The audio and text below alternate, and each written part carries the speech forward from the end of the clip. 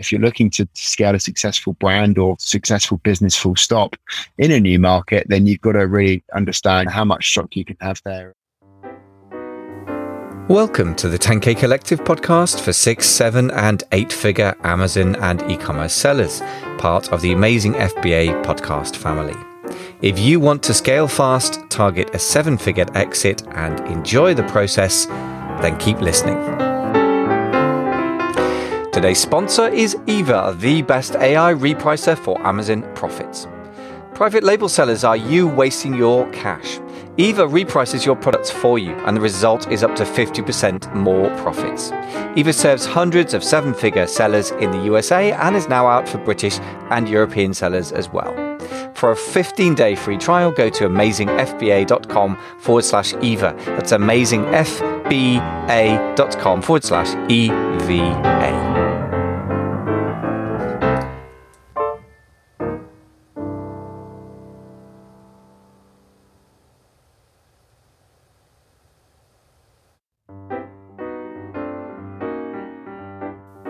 Welcome to the 10K Collective podcast for 6, 7 and 8-figure Amazon and e-commerce sellers, part of the amazing FBA podcast family. If you want to scale fast, target a 7-figure exit and enjoy the process, then keep listening.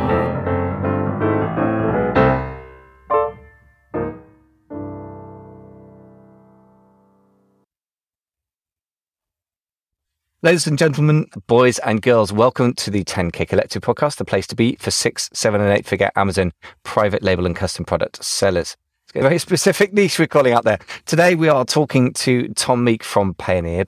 Payoneer is one of the places to go for any international currency exchanges, and they have a massive network these days of expert partners as well. So they're far more than just a payments provider. I think they're a real sort of hub of international services. So Tom, first of all, welcome to the show. Thanks for coming on. Thanks so much for having me, Michael. And good to be here and looking forward to today's discussion. That was a mouthful. Yeah, absolutely. So like myself, you're based in the UK. I guess in the UK, we have to think about international expansion a little bit earlier than our friends in America would, because the markets in the UK itself are quite small if we insist on staying only there. So a lot of people listening will be in the UK and wanting to expand to America or possibly Europe. Some of our listeners will be in North America wanting to go the opposite way around. We're going to deal with a couple of questions, which is international expansion. Is it worth it? And if it is, what do we need to do? Most of the focus on it. First question for you, Tom, then, is really, is it worth bothering with in general? It's a big question. I think that the obvious answer there is that it's 100% yes. E-commerce is very clearly growing year on year. And of course, through COVID, there's been a huge spike in demand. I think that there's a lot of different areas that need to be focused on as an e-commerce seller, which really, is going to determine at what point you expand, how you expand. Do you go in slowly or do you jump in with 2 feet, which is generally what we would recommend. But yeah, I'd say the opportunity is still there. The amount of users is always increasing, and obviously the revenue is increasing off the back of that. That's very good points. And I guess the other thing I would add to that is I've known quite a few people who, during the sort of crazy times of COVID, and we're entering more interesting times, aren't we, with various things, supply chain shortages and now hyperinflation yet, but high inflation in the US and the UK to some extent. It is a bit of a hedge against something strange happening in one marketplace, which really hits your sales. So, for example, somebody in the US in mid-2020 that I know, Kevin Sanderson, who we discussed it with then, was selling most of his sales in North America, in America particularly, and a bit in Canada, and then that almost got shut down, and his European sales really saved the bacon of his company. That's without even talking about exchange rate fluctuations or geopolitics. So if you were selling in the USA in 2016 and suddenly your import tariffs shot up, but you were also selling into Europe where they stayed the same between China and Europe and China and UK. Those are a couple of examples, aren't they? So I would add to your cry to really consider it. So let's get into our checklist. Before we do that, we ought to hear a little bit about you. Tell us a bit more about you and your role at Payoneer as well. My name's Tom Meek. I've been within the e-commerce space for coming up 5 years. I actually started my journey at an accounting and tax firm. So I was helping really thousands of e-commerce sellers to expand into the likes of the US, Australia, the UAE, Europe, UK, and many more as well. And that wasn't just from a tax perspective. That was also just a general expansion, advice, consultancy. So I've done that for many years and assisted thousands of businesses of all sizes, from your original startups that are selling just in their home country to larger firms that are turning over $1 million a month on various channels. But that's where I started things. I'm now, of course, working for Payoneer. And as Michael mentioned, the Payoneer are a huge company that was incorporated in 2005. And the idea of Payoneer and concept is that we assist businesses with their expansion by really assisting in the payments piece, making and receiving of international payments. Payoneer acts as like a bank account for your business to be able to take that leap into those new markets. Your background and a bit more generally is helpful here, because what we're going to do is a bit of a sort of overview today of what you need to do. If you're going to go expanding internationally, then what's our checklist? So what's the first item then on our checklist, Tom? There's so many different things that we could talk about today. I think if we hit the top ones, I think of course, we're presuming that most businesses listening today have already sourced their products, taken that step into selling in their home market. This is then thinking about taking that next step into to expansion into a new market. So I guess number one is really identifying where that's going to be and which country or which marketplace that will be. But I think it's really important that sellers of all sizes, in all verticals, in all niches, will need to do their due diligence and to really understand where their products are going to be most sought after and where the demand is, and taking into effect the competition, the pricing, all of the other aspects that come into that. So really getting to grips for where your products are going to sell well. So really digging deep into the country and to the marketplace. As we know, it's not just Amazon. I know Amazon's a really easy marketplace to really get your teeth into, especially at the start. And FBA makes it so easy to obviously then expand into new countries. But there are, of course, additional marketplaces outside of that. In some cases, actually leading above Amazon, especially when we talk about Europe. There's also some really quickly growing marketplaces in the UK as well, which again, if you've done the hard work of getting your products into the country, why not think about further expanding your visibility online? So that's number one. Michael, I don't know if you had anything to chip in there. Yeah, just a couple of thoughts. It's a very good point that particularly in certain European countries like Bol.com in the Netherlands or Cdiscount in France, Bol.com is way bigger than Amazon in the Netherlands. I think they don't seem to have got their teeth into the Netherlands there. And Cdiscount, I suppose Amazon's mostly the biggest. So that's probably the easiest starting point. I would suggest that if you don't have expertise available easily for fulfillment, and we'll talk about that, but FBA is your wisest starting point. The other thing I would say, let me just give a few specific countries. If you're based in the UK, Germany is not the simple place it was to sell, but it is still somewhere you should consider. If you're based in the US, then UK and Germany both invite themselves. Now, for everybody, normally pretty neck and neck with the UK in terms of the size of the market. So that's another one that people tend to ignore because it's a bit tricky. And actually, your tricky is the same as everyone else's tricky. And if you can be bothered to solve the problems and your competition can't, I think you've got a bit more of a barrier to entry. So personally, I would suggest being willing to jump through those hoops. So talking of hoops, I guess one of the other things we've got to talk about is tax, right? So we've got VAT in European countries. I guess it's got to be somewhere up on the top of our list. How do we begin to get our heads around that?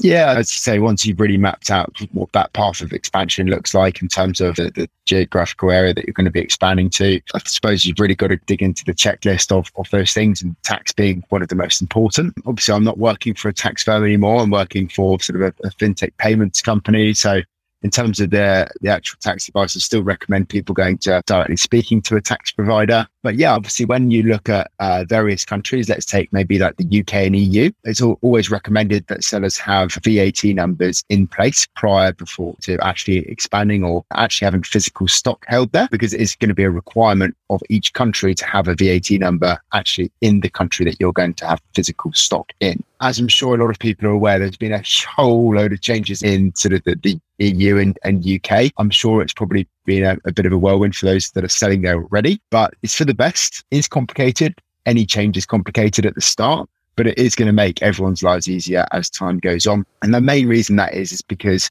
when we talk about expanding your business from the US into, let's say, the EU or UK, if you're just selling on a marketplace, then Amazon or the e-commerce marketplace that you're selling on will be known as the deemed supplier, which basically means that they're going to be remitting that tax for you as it happens, similar to the US system as well.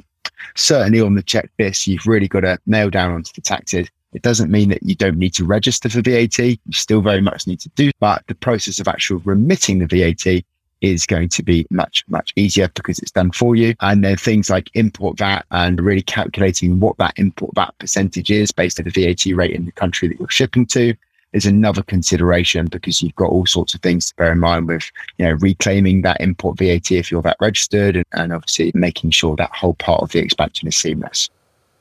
That's a good point. And it is the sort of move towards the marketplaces being responsible for remitting sales tax in majority of, if not, I don't think quite all the states in the USA, has been a welcome development. And yeah, it's good to see a similar development with VAT in Europe, because VAT blows Americans' minds just as sales tax blows Europeans' minds, because it's almost a different culture, isn't it? If you go into a shop in the States and you buy something and then they add sales tax, that sort of feels very strange for a European, and vice versa. I say European, including UK and Europe in that case. Yes, the whole question of which country you're shipping into and the VAT rate is a very interesting one that people play interesting games with, isn't it? So they ship into which other country they perceive as having a more lenient approach. Germany famously being not too lenient there, for example. And just to chip in there, sorry, Michael, just to maybe provide a bit of context as to the general pathway that we see. And you mentioned it earlier, is that the UK pre-Brexit was the gateway into Europe. And now everyone's had to separate the markets, being separate entities, if you like. So what we see most businesses doing is that we're seeing sort of shipments going into the UK, shipments going into the EU separately, because obviously then you don't get double taxed on customs. So yeah, I would definitely say treat the territories differently as separate entities, because it's going to be much, much easier for you as a business. And then when we look at Europe, if the UK isn't the place to ship to anymore, and the pan-EU FBA, which I'm sure a lot of people on here will be very familiar with, isn't actually facilitated via the UK anymore, which it's not, then you're going to need a separate shipment into Europe. Now, as you said, Michael, Germany tends to be the largest market up there with France. A lot of businesses will automatically think, great, let's get our stock into Germany. And by all means, that can always be a really good route for expansion. But when we look at this customs procedures, it is much more tense. It takes a lot more time. It can be a bit more expensive to go through to Germany.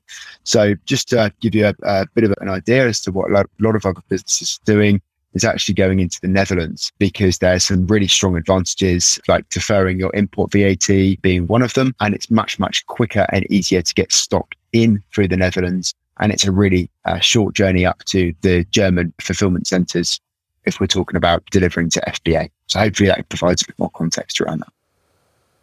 That's very helpful indeed. Yes, I would definitely say from the past year of the mastermind sort of in 2021, experimented a great deal with the sort of EU-UK barrier.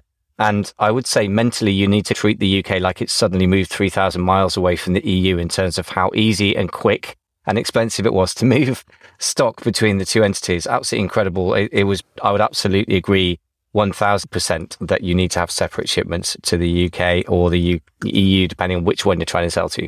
I can't stress that enough based on the stress I've experienced with my clients.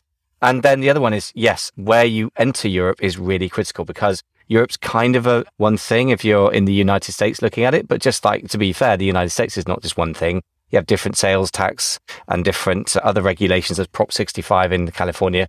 Goodness knows that's hard enough. We are tending to talk about Americans shipping into Europe or starting to expand into Europe. We ought to adjust the sort of other way round in terms of tax. And again, not expecting you to be a tax specialist, but this is a sort of jumping off point, not an end point in terms of advice. What are your thoughts about somebody who's based, say, in the UK, who wants to start selling into the US? What's their kind of reverse? What's their pathway? It really depends on which marketplace you're selling on. I think, let's say it's an FBA and you're selling good volumes in the UK. Maybe you've expanded to Europe. Maybe your next step is the US. Again, a lot of things to consider. Really, the same aspects is making sure that the shipment arrives on whichever side of the states that you're looking to ship into, which FBA center, making sure that the states that you're actually going to be storing your products in, making sure that whether Amazon is going to be the facilitator of the sales tax. Because again, Mike, you mentioned there's a few states that Amazon does not have the requirement currently to actually file and remit that tax. Generally speaking, it's becoming less and less. I think it's evident that the marketplace facilitator, as we call it, is kicking in, which basically means that Amazon, like it is across the UK and Europe, is becoming the deemed supplier, which means that they're actually technically paying that sales tax on behalf of you as a seller. And really, there's not much more to it. Any country that you look at, there's always going to be those fundamentals to look into. But yeah, obviously the States presents a huge opportunity in terms of market size. But of course, on the negatives, it's highly saturated as well. So really doing your due diligence before you actually expand to understand whether your products are well received and what that could look like is extremely important. I would just say on that front, people often see dollar signs when they see, my goodness, there's $1 million of sales going based on a particular keyword. And so roughly you could say that niche is $1 million a year market or month market or 10 million or whatever. But yes, agreed that a lot of the competition there is really harsh. So you need to be very careful that you can actually compete. And above all, I think don't go in underfunded if you go into the US. You're going to need deeper pockets than you would in the UK, in my experience. Having said that, you can make a product work that is super niche and extremely specific in the US where the market just isn't big enough to support it in the UK or even Germany. So it can go two ways. So if in doubt, the niches are in the riches, as the Americans say, which always makes me twitch a bit because that's not how you say the word niche. It's true, apart from the mispronunciation. And the other thing is, yeah, I would say the situation with sales tax for a very sort of amateur 60,000 foot view is sorting itself out. I wouldn't assume, therefore, that it is simple. And I think you do need to get good advice, but quite a few people seem not to agree on whether you should register for sales tax or not at all. If you're selling on Amazon, if you're selling on Shopify or something, your own channels, then it's a different thing. But if you're selling via marketplaces, what are you seeing? I'm not asking you to give tax advice, but what are you seeing your clients do in terms of registering for sales tax in the US? Are they all immediately registering in lots of different states, or are they just holding off until they see which way things are going? Yeah, it's a difficult question to answer. I'd definitely say that there is a mixture of people that do one or the other. I think some of the larger businesses are definitely wanting to, of course, be compliant from day one. And that is, of course, a requirement from a tax perspective. But as you say, if it's just an e-commerce platform like Amazon, then the rules are different from selling on Shopify. If that is the case, I would say that a lot of businesses will look at where their maximum exposure is to start off with, which is something called physical nexus. So if you actually have physical stock stored in a state where Amazon doesn't facilitate the sales tax, then it's going to be recommended, of course, from a tax provider that you do register. But on the flip side, I see a lot of businesses not worrying, especially if they're just selling on Amazon. The other thing I would say is I'm not suggesting so much that people would be slack about doing the right thing if that makes their business safer. All I can say is, and again, this is an anecdote, this is not tax advice. I'm not even remotely qualified to talk about sales tax at any technical level.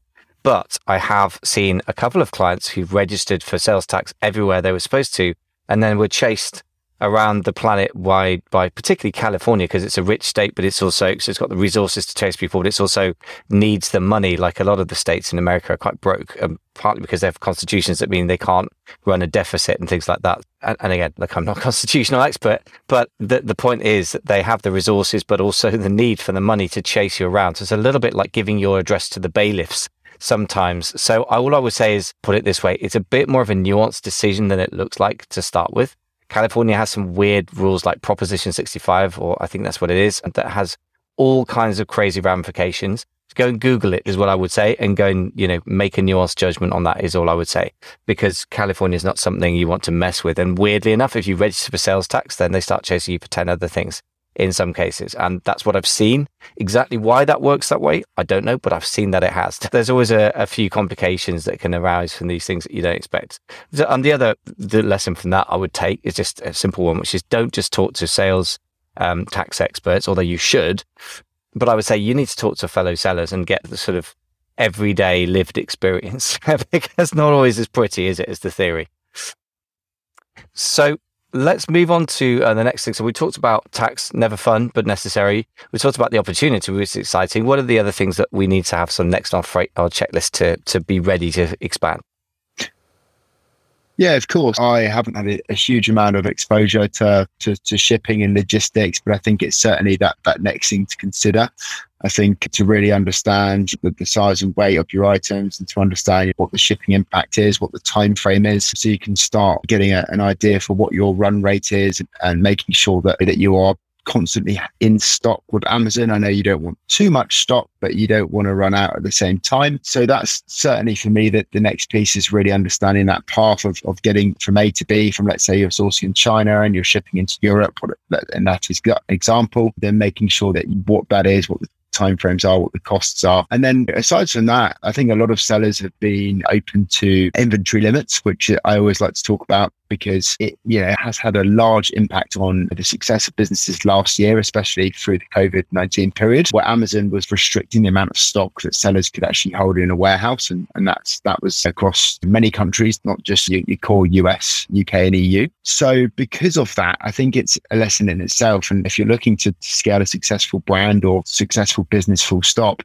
in a new market, then you've got to really understand how much stock you can have there. And for me, my advice on a high level would be to look at using some sort of third-party logistics center on the side of Amazon FBA, not only because it can be cheaper, because we know Amazon's FBA fees are high, but also because it allows you to, one, save costs because the fees are lower for storage. Two, it allows you to then drip feed your stock into an Amazon warehouse. So you can then, let's say it's 1,000 units that you're allowed to ship into Germany. You can then keep, topping that stock up as and when you need to. And instead of ordering from China for that shipment and waiting X number of weeks, months for it to come, it's already in country. It's easily transferred. So it's much more reliable. And it won't affect your IPI score, which I'm sure everyone's aware of. And then there's also the facilitation of Amazon sales. And I know that a lot of businesses are still using Amazon FBA and their warehousing solution to facilitate sales on other marketplaces. But the likes of Global E-commerce Experts and Habu, to name a few, have great warehousing facilities in Europe, which actually will facilitate that sort of prime promise outside of Amazon, but also facilitate sales of, let's say, eBay, Bol we mentioned, and many other markets as well. So definitely for me, the 3PL aspect, the third-party logistics, is essential for a great expansion, providing that you are planning on selling quite high volumes. Yeah, and this is an interesting one, isn't it? Because I guess this is not really an international expansion issue, that the third-party necessity so much as anywhere, including if you've been selling in the US on FBA for 5 years in a row or something, and suddenly in year 6, you have to think about this now. It's no different in other countries. I guess that is a problem in that you've got to find a new third-party warehouse, but the basic structure's the same as all of us have had to deal with. And the same with inventory limits. It's really not surprising that Amazon should not allow its fulfillment centers, which it does not call warehouses. They're not designed for stacking up and storing stuff. They're expensive, high technology. It's taken them 4 iterations and 20 years to get them to the point they're at. So no wonder they don't want to just use them as a boring old warehouse for storing stuff in. So that makes sense. And as an overall system, you can see why they'd be forcing that. It is another cost point, and I guess we all have to just make our calculations based on having a 3PL. As you say, I think it's really important to not only give yourself the opportunity to expand internationally just on what Amazon, although that is the main focus of this podcast and most people are selling, I think. But giving yourself the option of other warehouse, other marketplaces, which particularly in Europe, I think can be, I wouldn't say so much in the UK, but in continental Europe can really be quite big. I certainly know a few people who found that extra pathway to be a real lifesaver. In terms of stock management, I just wanted to say that you're going to have some choices, aren't you? If you want to make sure you don't run out of stock, then you're going to need to be overstocked. Otherwise, you're going to run out of stock, which is bad. But on the other hand, you haven't held on to too much stock, so you haven't had to have massive working capital. So you've got, you pays your money, you takes your choice. I would suggest from experience that running out of stock is the biggest hit to profit in your business. But if you're going to stay in stock, you've got to have a lot of money tied up in stock, which means you've got to have loans or capital. So let's talk about the resources needed. Do you guys help with any of the financial side? Because obviously stock is another form of cash, isn't it? So it's current assets. So it's what cash gets turned into. How do you guys deal with that? And what's your thoughts on it? Yeah, of course. Yeah. So Payoneer do have a solution, right? We have a working capital solution for this very reason. So yeah, Payoneer is ultimately servicing like over 5 million clients currently with active accounts and different resources that we have, which has really meant that being a large proportion with being e-commerce, we've had to keep up with the demands of our clients. And that's allowed us to open up new offerings in working capital. What's working capital? As we're discussing, it's when you're an Amazon or a Walmart seller, in our example of using working capital, it's really important not to run out of cash, because cash is king, of course. And one of the main reasons that someone will need more cash is because they're launching a new product, they're launching in new markets, they want to prepare for peak season. So actually looking at upping their inventory count for, let's say, Q4 as an example. Payoneer have got a great solution, which is our working capital offer. And what that does is that if you're a customer of ours and we have you connected, your store is connected to Payoneer and through to Amazon or Walmart, then what we'll be able to do is we'll be able to give you an advance on your marketplace receivables. So let's say, Michael, you're selling on Amazon UK and you are doing 100K a month, which would be great. Then we would be able to offer up to 150% the cash that you're expected to receive as an advance. Okay. So if you're hitting, let's say, between July and October time, and you're thinking, okay, it's going to take a couple of months for my stock to come in for Q4, sales are going to shoot up. I think it's like 65% of sales occur on Q4 on average for the average Amazon seller, which is incredible. So we've got to get more stock in. We're going to have much more aggressive ad campaigns. We're going to have a huge amount more resource. It's going to have to be pumped into that successful Q4. So that's a great use case of why someone would want a working capital offer from Payoneer. And in terms of like the repayment methods, it's very in line with Amazon. So we only take a fixed fee, which is very small. We actually recover the payment that was issued as you get paid from Amazon. So on those bi-weekly disbursements. So it's a great way to be able to actually have that boost of cash when you need it. Hey folks, thank you so much for listening to our show today about Amazon global selling or international expansion. Something that many people I know have done and have added a lot of revenue and profit to their show, to their business rather. But equally, a lot of people I know who've thought about doing it and have never got around to it because they're not sure what to do next. So hopefully this show has helped you answer some of those questions. Now, obviously, this is an overview of a sometimes rather complex process.